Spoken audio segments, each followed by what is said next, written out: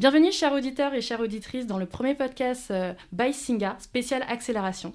Aujourd'hui, j'ai l'honneur de recevoir Nina, cofondatrice du premier média francophone réfugié et qui est venue accompagnée de Anderson, journaliste réfugié qui a rejoint depuis peu la rédaction. Donc Giti News, c'est un des 7 projets accompagnés par le programme d'accélération Singa, Paris. Depuis bientôt 1 an, ces binômes de journalistes français et réfugiés parlent de migration autrement. Et nous avons décidé de leur donner la parole aujourd'hui pour faire découvrir ce qu'ils font, quel est leur impact. Singa. Singa. Singa. Singa. Interview. Let's listen to. Merci d'être venue Nina. Bonjour Anderson, bonjour. Bonjour Nina. Bonjour. Bonjour, c'est un plaisir d'être là. Alors, je vais vous demander d'abord dans un premier temps de vous présenter rapidement. Vous êtes journaliste, c'est bien ça ? Tout à fait. Je suis journaliste, Anderson aussi.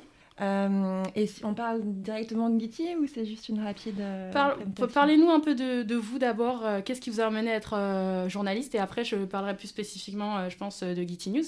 Ok. Oula, vaste question. Moi, j'ai un parcours classique en lettres et en littérature.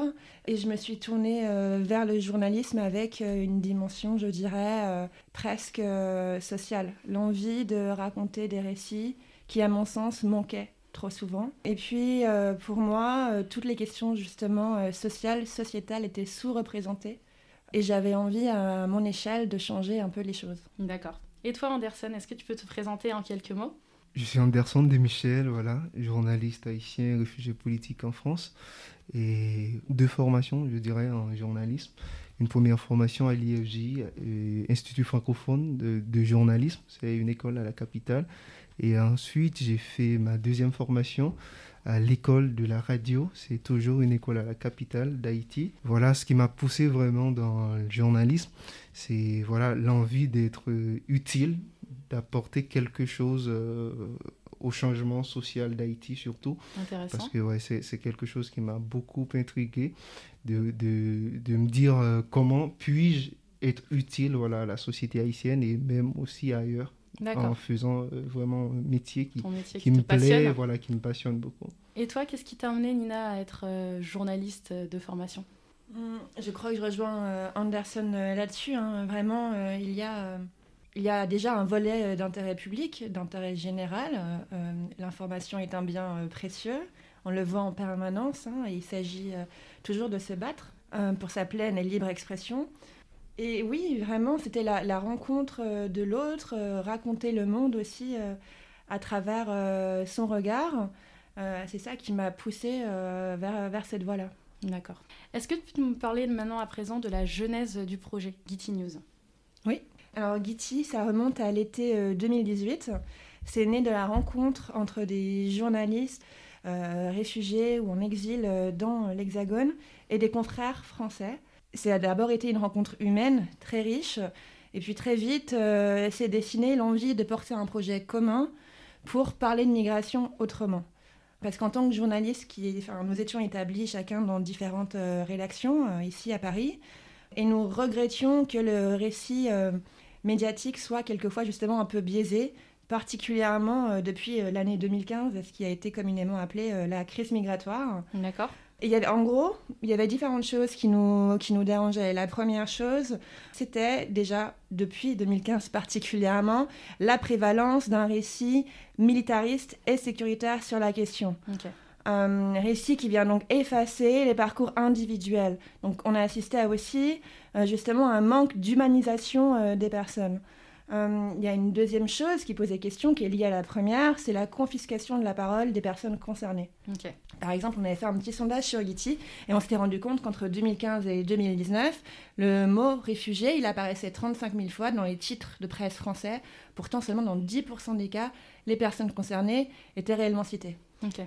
Et la troisième chose, c'est aussi, disons, quelque chose de très sémantique. Donc ça, c'est pareil, c'est un combat journalistique. On a besoin du vocabulaire, du bon mot. Exactement, c'est vraiment primordial d'utiliser la bonne terminologie. Et bien souvent, là également, il y avait une indifférenciation dans les termes. C'est-à-dire que les mots réfugiés, migrants, déplacés étaient utilisés indifféremment, à l'envi, alors qu'ils recouvrent des réalités différentes. Donc ça, c'est la volonté initiale de Guitty. C'est pour ça, en fait, c'est contre cela qu'on s'est constitué, pour proposer un récit, plus humain, et 2, également plus rationnel, puisque, évidemment, le sujet est soumis à un nombre de fake news en permanence.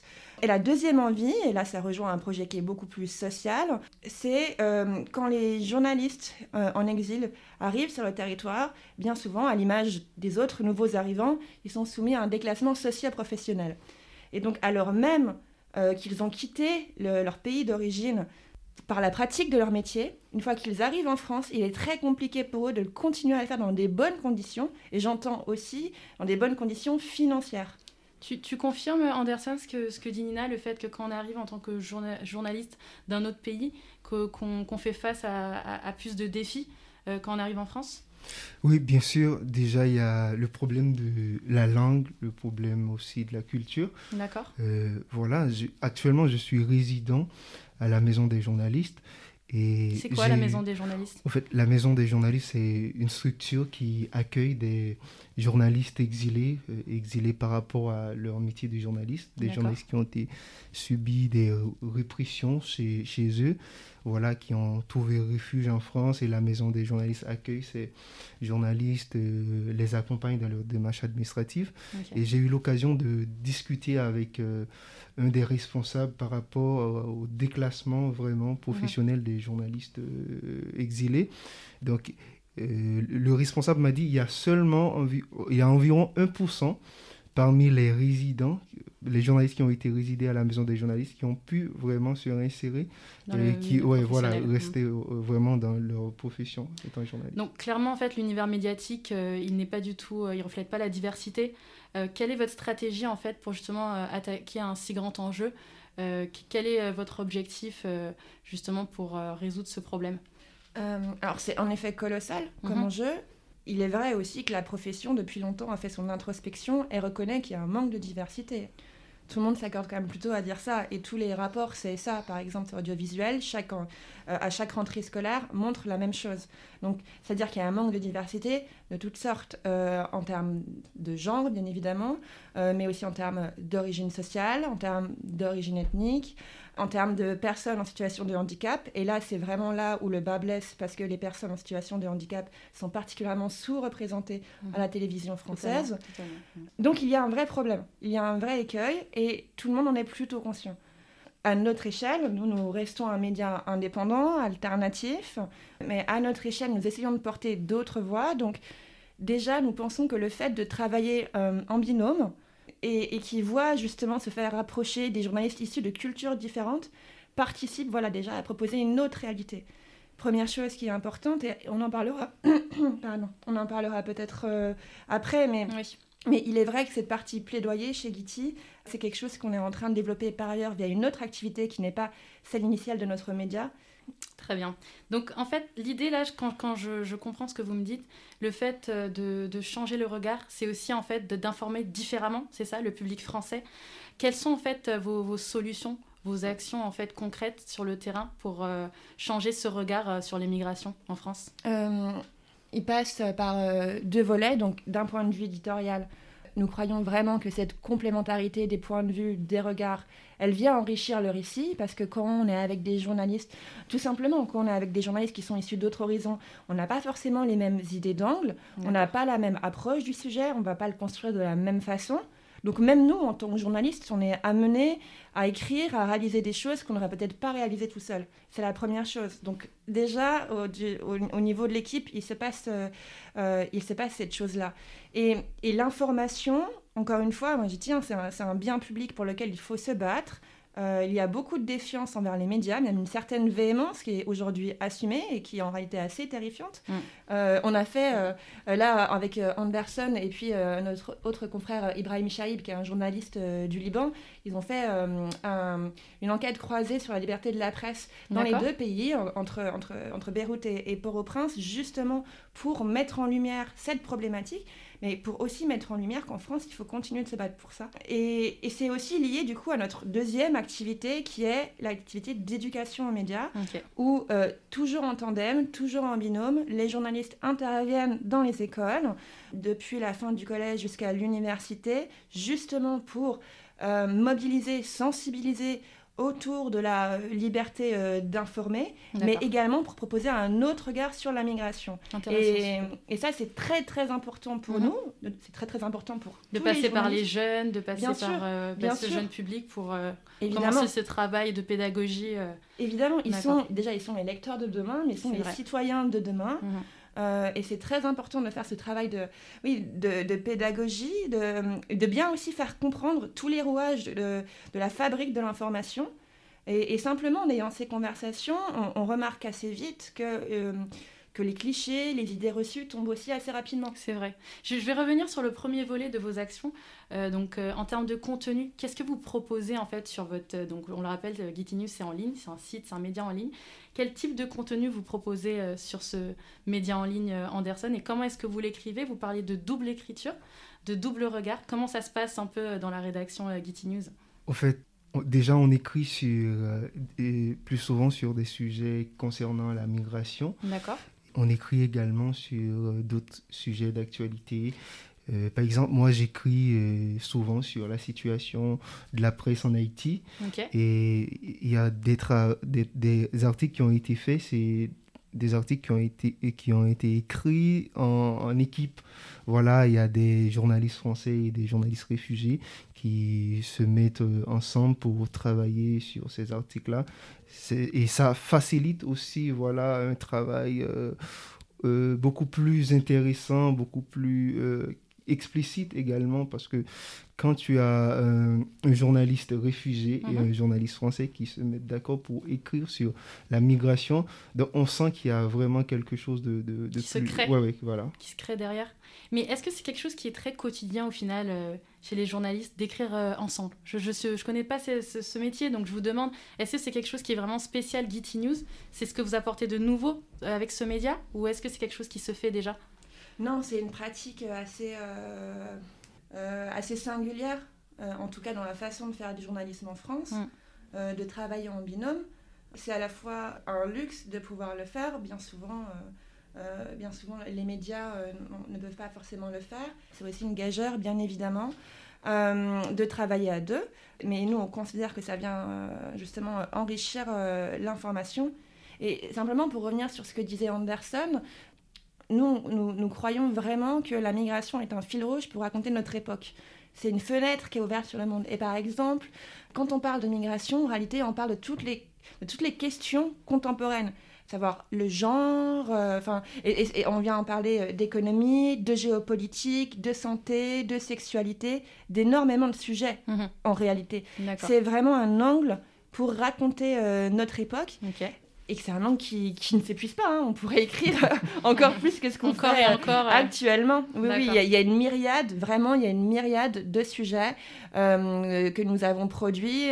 Et on essaye justement, donc il y a le binôme, il y a le double regard, mais on essaye justement de contrebalancer les formats. Par exemple, on produit des podcasts, comme des vidéos, comme des dessins de presse, des articles aussi de déconstruction, puisque on veut toujours justement rationaliser le sujet. Donc, on propose aussi un peu, même sur le site, justement, de débusquer les fake news. Et puis après, oui, ça peut être des sujets immersifs, donc des reportages sur le terrain, comme des sujets d'enquête, comme des entretiens de chercheurs, comme des quiz. J'en ai fait un. J'ai eu l'occasion, je me suis dit, pourquoi pas tester. Alors, je pense que c'était un quiz pour savoir, en fait, est-ce qu'on connaît bien les réfugiés en France. Donc, c'était plus des questions de chiffres. J'ai été un peu déçue. J'ai eu un score de 50%. Je m'attendais à plus, mais je pense que ça prouve en fait qu'en France, il y a d'autres médias effectivement qui parlent beaucoup de migration, mais on a une impression de nombre et de chiffres qui sont immenses, alors qu'au final, c'est pas forcément ça. Et je pense que dans votre média, vous dépeignez autrement justement ces réalités. Et c'est ça qui est intéressant. Vraiment, j'accentue sur le fait qu'en fait, la complémentarité aussi des regards des différents journalistes vous permettent de parler de sujets complexes, comme tu disais, la migration, mais aussi la sexualité et d'autres sujets abordés aussi en France. Je vais peut-être revenir un peu sur toi, Anderson. sur un peu ton parcours de journaliste. Donc tu disais que tu étais journaliste à Haïti avant ça. Pourquoi est-ce que tu étais partie d'Haïti ? Pourquoi est-ce que tu es venue en France pour travailler comme journaliste ? Au fait, je le dis tout au début, et je suis journaliste réfugié, c'est-à-dire que par rapport à mon métier de journaliste, j'ai été persécuté, j'ai été forcé de quitter Haïti après 2 tentatives d'assassinat. Donc voilà, le parcours a été un peu difficile parce que j'étais obligé de rentrer rapidement en République dominicaine et ensuite de République dominicaine à Panama. J'ai passé environ 4 jours de Panama et Espagne. J'ai fait une sorte de scale, après Pologne, France. D'accord. Donc ça a été un peu compliqué. Parcours du combattant quand même. Oui, et après je suis arrivé en France le 24 juin 2019. Après combien de temps entre le moment où vous avez En fait, dû partir j'ai laissé Haïti le 15 juin 2019. D'accord. Voilà, je suis arrivé en France le 24 juin après tous ces parcours. Ok, d'accord. Et alors, qu'est-ce que vous avez ressenti quand vous êtes arrivé en France en tant que journaliste ? Est-ce que vous estimez que vous aviez maintenant plus de liberté de parole ? Est-ce que vous vous êtes dit que là c'est bon, maintenant que je suis arrivée, toutes les portes seront ouvertes pour moi parce que je suis journaliste aussi de formation ? Quelle a été la première idée ou les premières pensées qui vous sont venues pour recommencer votre vie et recommencer votre métier ? Au fait, je savais que ça n'allait pas être facile parce que vraiment abandonner tout ce qu'on avait, en fait, sa famille et ses activités, ses habitudes, je pense que ça allait être difficile moralement de essayer de me rétablir par rapport à tout ça. Et au fait, ça n'a pas été facile, vraiment, pour se reconstruire à nouveau. Oui, pour se reconstruire, mais je savais que, en fait, j'allais avoir plus de liberté pour pouvoir m'exprimer, pour pouvoir vraiment partager des informations sur la situation politique d'Haïti. Raconter justement... parce que c'est ce qui m'a poussé vraiment à l'exil, c'est le fait de traiter des sujets assez sensibles qui a fait de moi une cible. Voilà, et les politiques n'admettent pas qu'un journaliste doit diffuser des informations qui leur conseillent. D'accord. Même aussi des hommes d'affaires sont un peu des gens assez violents en Haïti qui font des répressions et qui font violence sur cette liberté-là que les journalistes ont pour exprimer, pour écrire, pour dénoncer. Donc voilà, aujourd'hui en France, j'ai cette possibilité, j'ai ce privilège que d'autres confrères, je dis privilège parce qu'il y en a plusieurs d'autres journalistes haïtiens qui n'ont pas cette chance-là de pouvoir vraiment partager des informations, de pouvoir exprimer librement et faire correctement leur métier. En fait. Oui, voilà, donc moi j'ai l'occasion d'écrire, de dénoncer vraiment et je suis très actif par rapport à ça. Donc, c'est un privilège pour moi de pouvoir le faire. Et donc, suite à ça, quand vous êtes arrivé, vous parliez de la maison des journalistes réfugiés. Qu'est-ce que ça vous a apporté ? Ça vous a apporté du réseau, une nouvelle famille, une protection ? Qu'est-ce que ça vous a apporté de rejoindre c'est quoi ? C'est une association ? C'est quoi ? C'est une association qui a été créée en 2003. Au fait, ça m'a tout apporté. Au début, j'étais dans la rue. Et vraiment, j'avais pas d'endroit pour dormir. Ça a été très compliqué mon quotidien. Et voilà, la maison des journalistes m'a donné un toit. Ouvert les portes. Voilà, ça aussi, ça me permet d'avoir un réseau également, de pouvoir m'exprimer, aussi partager des choses avec d'autres confrères journalistes. Parce qu'au fait, il y a 14 chambres à la maison des journalistes qui viennent de plusieurs pays. Plusieurs horizons. Voilà, j'ai et qui cette ne savent pas occasion. forcément qu'il y a ces événements de rencontre. J'allais te poser la question, en fait, Nina, comment est-ce qu'au final, quels sont les points de rencontre, en fait, en France, pour justement permettre aux journalistes exilés et aux journalistes locaux de se rencontrer ? Comment, avec Guity News, vous recrutez ces nouveaux journalistes ? Alors justement, c'est une question importante parce qu'il y en a très peu. Anderson parlait de la MDJ, de la Maison des journalistes, qui est un endroit crucial pour permettre aux journalistes nouvellement arrivés de souffler simplement et de retrouver de la dignité. Donc c'est un endroit crucial. Mais ce qu'on observe depuis qu'on a créé Guity il y a 2 ans et demi, c'est Aussi, tout à l'heure, on parlait de déclassement. Mm. Alors aujourd'hui, les journalistes qui sont en exil nous contactent directement. Ça a été le cas d'Anderson à la fin de l'année 2020. Vous êtes un média de référencement, en fait. Les journalistes viennent à vous, en fait, directement. Et oui, et ce qu'on a remarqué aussi, c'est que même dans des espaces comme les CADA, par exemple, C'est quoi? Je connais les pas. centres d'accueil, D'accord. en fait, certains travailleurs sociaux nous contactaient directement pour Ok. nous dire qu'ils hébergeaient en ce moment des personnes qui avaient une formation de journalisme. Donc ça, c'est quelque chose qui arrive fréquemment maintenant d'être sollicité pour ces questions-là. Mais moi, vraiment, le point sur lequel je voudrais insister, c'est ce déclassement. Anderson, tout à l'heure, donnait ce pourcentage qui est absolument aberrant de pouvoir poursuivre son travail en France. Mais ce qu'on remarque, nous aussi, c'est que il y a une double violence, particulièrement pour les femmes journalistes en exil, D'accord. puisque le genre vient s'ajouter au premier empêchement qu'est l'exil, et que donc bien souvent, par exemple, pour les femmes journalistes en exil, il est plus compliqué de les identifier parce qu'elles se sont déjà tournées vers un autre métier pour survivre. Ok. Et en fait, ce qu'on constate, par exemple, c'est qu'il y a beaucoup de femmes journalistes en exil qui ont soit fait une reconversion très très loin de leur métier d'origine, soit par survie qui sont devenus nounous. C'est également le cas de certains hommes dont on a rencontrés qui sont devenus plongeurs dans les restaurants, par D'accord. exemple. Mais pourquoi, d'après vous, vous êtes en train de nous dire là tous les deux qu'en fait, quand on est journaliste et qu'on vient d'un autre pays et qu'on arrive en France, c'est difficile de rentrer dans des rédactions, on n'arrive pas à continuer cette profession, en plus qui est passionnante pour vous. Oui. Les personnes sont obligées d'arrêter et de faire carrément un autre métier. Oui, et là c'est un drame. C'est vraiment C'est un contre drame, ça. ouais. C'est vraiment contre ça que Guity s'est aussi constitué, parce que nous on refusait. Alors encore une fois, c'est à notre échelle, on peut pas apporter Oui. une réponse globale. Nous n'avons C'est pas vrai. assez de moyens. Mhm. Mais à notre échelle, déjà, on essaye de changer un peu la donne. Oui, c'est terrifiant. Malheureusement, en France, le journalisme reste encore extrêmement endogame. Donc, il est compliqué de parvenir à intégrer une rédaction de façon pérenne. Et par exemple, je discutais de ce sujet-là avec l'ancien responsable d'ASML, qui est l'Association des médias libres syriens, Armand Huro, qui justement D'accord. accompagne des journalistes syriens quand ils arrivent en France, qui les font venir également dans l'Hexagone. Et les journalistes syriens disaient aussi majoritairement qu'ils avaient du mal à trouver ça, parce que même si, par exemple, en Syrie, pendant des années, ils avaient pu être correspondants pour de grandes chaînes internationales, une fois qu'ils arrivaient en Europe, dans le même pays que ces chaînes internationales, ils n'arrivaient plus à travailler pour eux. D'accord, parce qu'ils avaient que ce regard extérieur qui intéressait les médias français, et qu'une fois qu'on est en France, on ne peut pas raconter la même histoire en étant sur le territoire. Non, je ne crois pas que ce soit tout à fait cela, mais la Syrie, c'est très emblématique, par exemple, de ce qu'on a appelé le journalisme citoyen. Ok. Et ce qui est intéressant aussi à analyser, c'est comment on considère les journalistes dans les autres pays.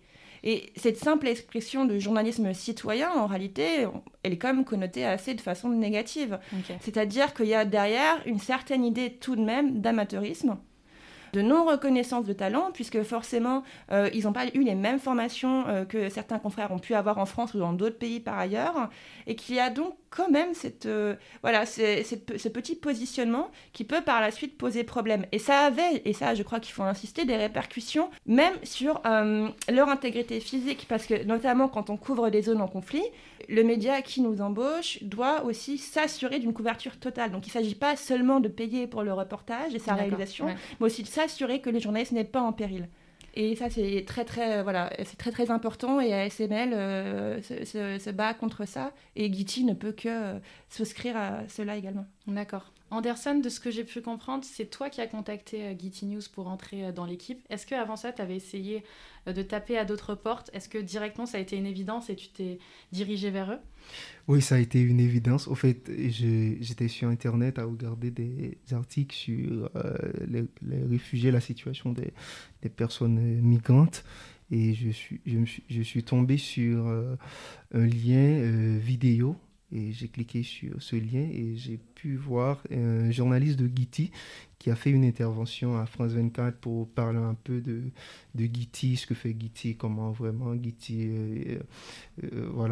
implique dans les la cause des migrants, voilà, expliquent leur parcours, leur situation. Ça t'a séduit, c'est ce qui t'a séduit et qui Oui, t'a donné envie voilà, de faire ça partie m'a de l'équipe. beaucoup intéressé et j'ai vite allé sur le site de Guity et j'ai vu tous ces articles et j'ai vu aussi la façon dont Guity traite le sujet de la migration. Ça m'a beaucoup intéressé et j'ai envoyé Ta mail. candidature. Ouais. C'est quoi vos critères pour recruter des journalistes exilés ou non? C'est quoi vos critères pour faire partie de l'équipe de Guity? S'il faut partager des valeurs, ça se passe comment? Qu'est-ce que demain, si moi aussi, la migration, ça m'intéresse, est-ce que vous cherchez quelqu'un qui a une formation de journaliste bien faite ou juste quelqu'un qui a quelque chose à dire, qui veut raconter aussi différemment les histoires des migrations? Non, en réalité, dans l'équipe se côtoient des profils assez divers. Encore une fois, parce que j'insiste, la formation des journalistes est extrêmement divergente en fonction des pays. Ok. Donc il est compliqué, par exemple, d'appliquer le processus en France avec simplement d'autres pays.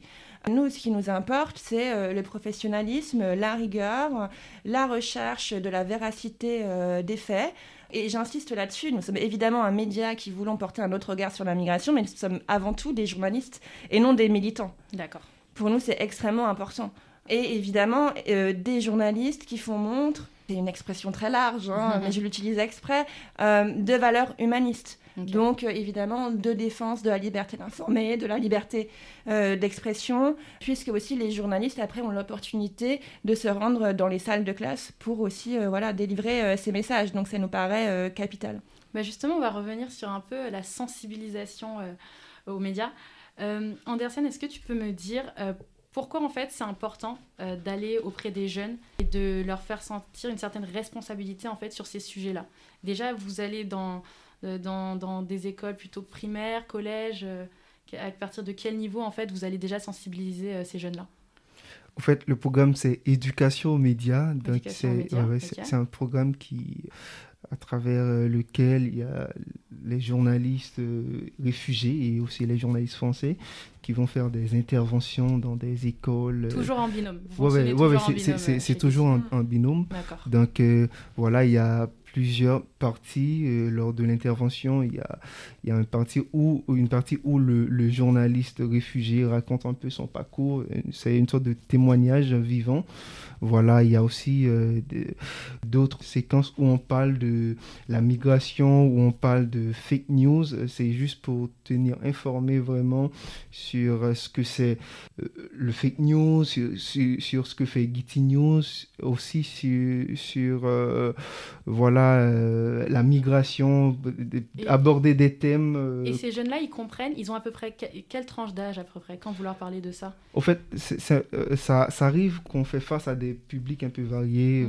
Et c'est pas seulement des élèves, mais ça va aussi à une échelle où la dernière intervention avec Ibrahim, c'était avec des gens, des adultes, c'était pas vraiment des élèves. Voilà, des jeunes adultes, entre guillemets, en décrochage scolaire. D'accord, ok, déjà. Et donc, ils comprennent ces enjeux de migration, ils comprennent en fait quel est votre rôle et quand vous finissez cette intervention, vous réalisez un peu l'impact que vous avez? Bien, on essaye d'accompagner, c'est-à-dire que ces interventions, elles se préparent en amont. Nous, on soumet des questionnaires à l'encadrant ou au professeur afin d'évaluer le niveau de connaissance et d'appétence à la fois pour la question médiatique, mais aussi pour la question migratoire.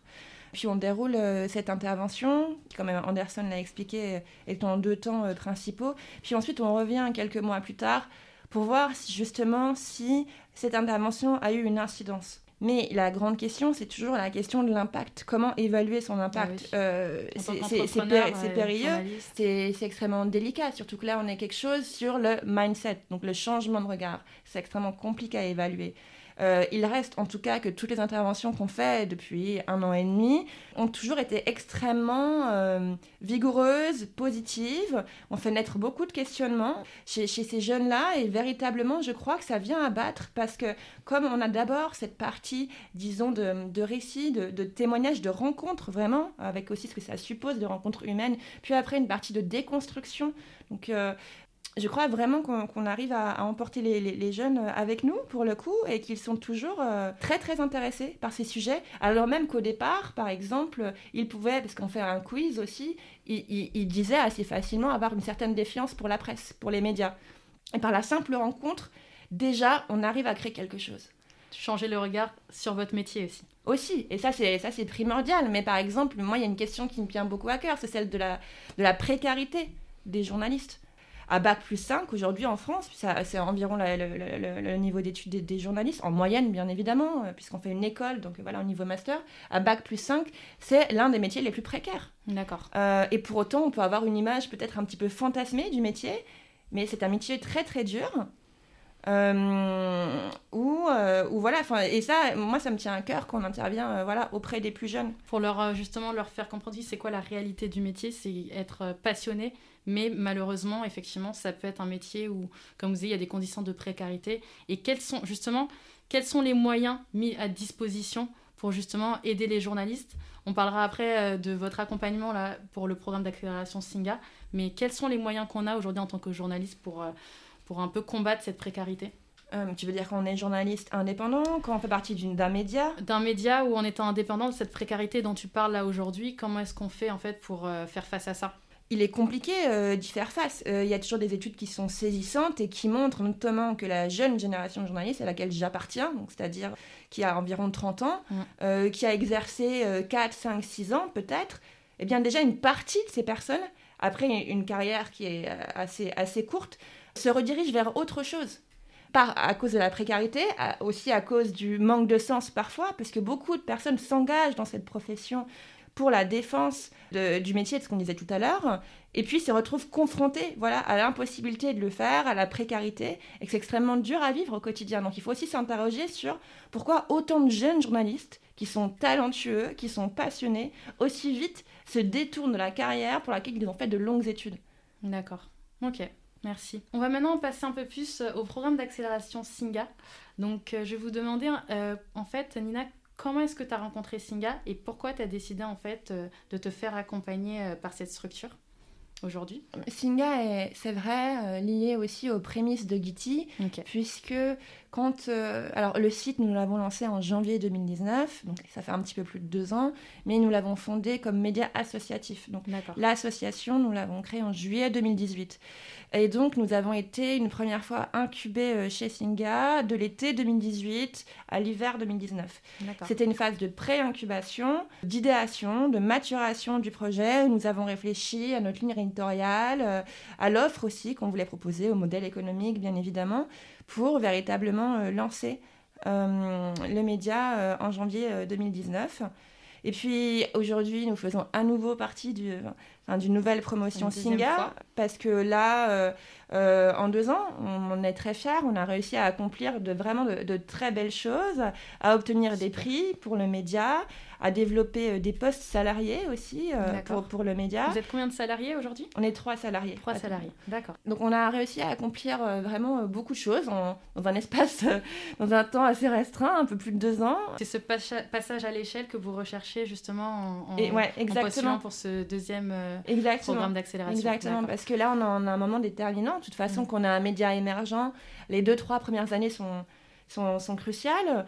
Et là, Guity essaye justement de ce passage à l'échelle, comme on le disait tout à l'heure avec la partie plaidoyer notamment, à proposer, Guity est en tout cas aux prémices d'un réseau de médias indépendants et inclusifs sur le continent européen, justement pour infléchir ce narratif sur la migration. D'accord. Et justement, c'est une vision commune que vous avez vue, j'imagine, en venant chez Singa.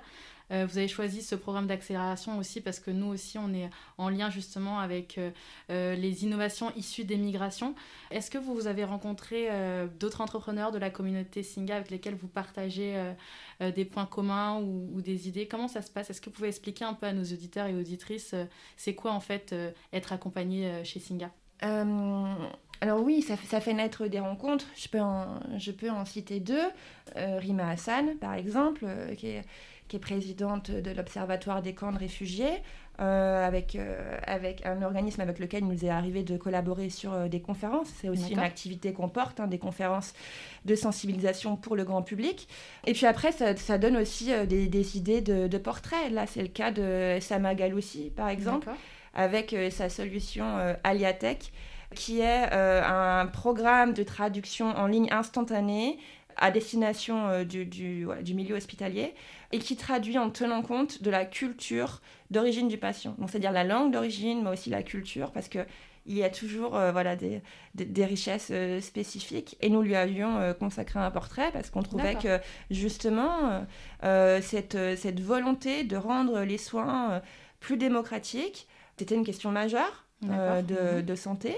Et donc, personnellement, oui, j'avais été très impressionnée par l'alliance de cette composante très tech avec cette envie de justement changer le quotidien des personnes, puisqu'on sait aussi que la langue, c'est une discrimination en tant que telle. Si elle n'est pas bien maîtrisée, et on a malheureusement eu à déplorer des pertes aussi humaines dans ce sens.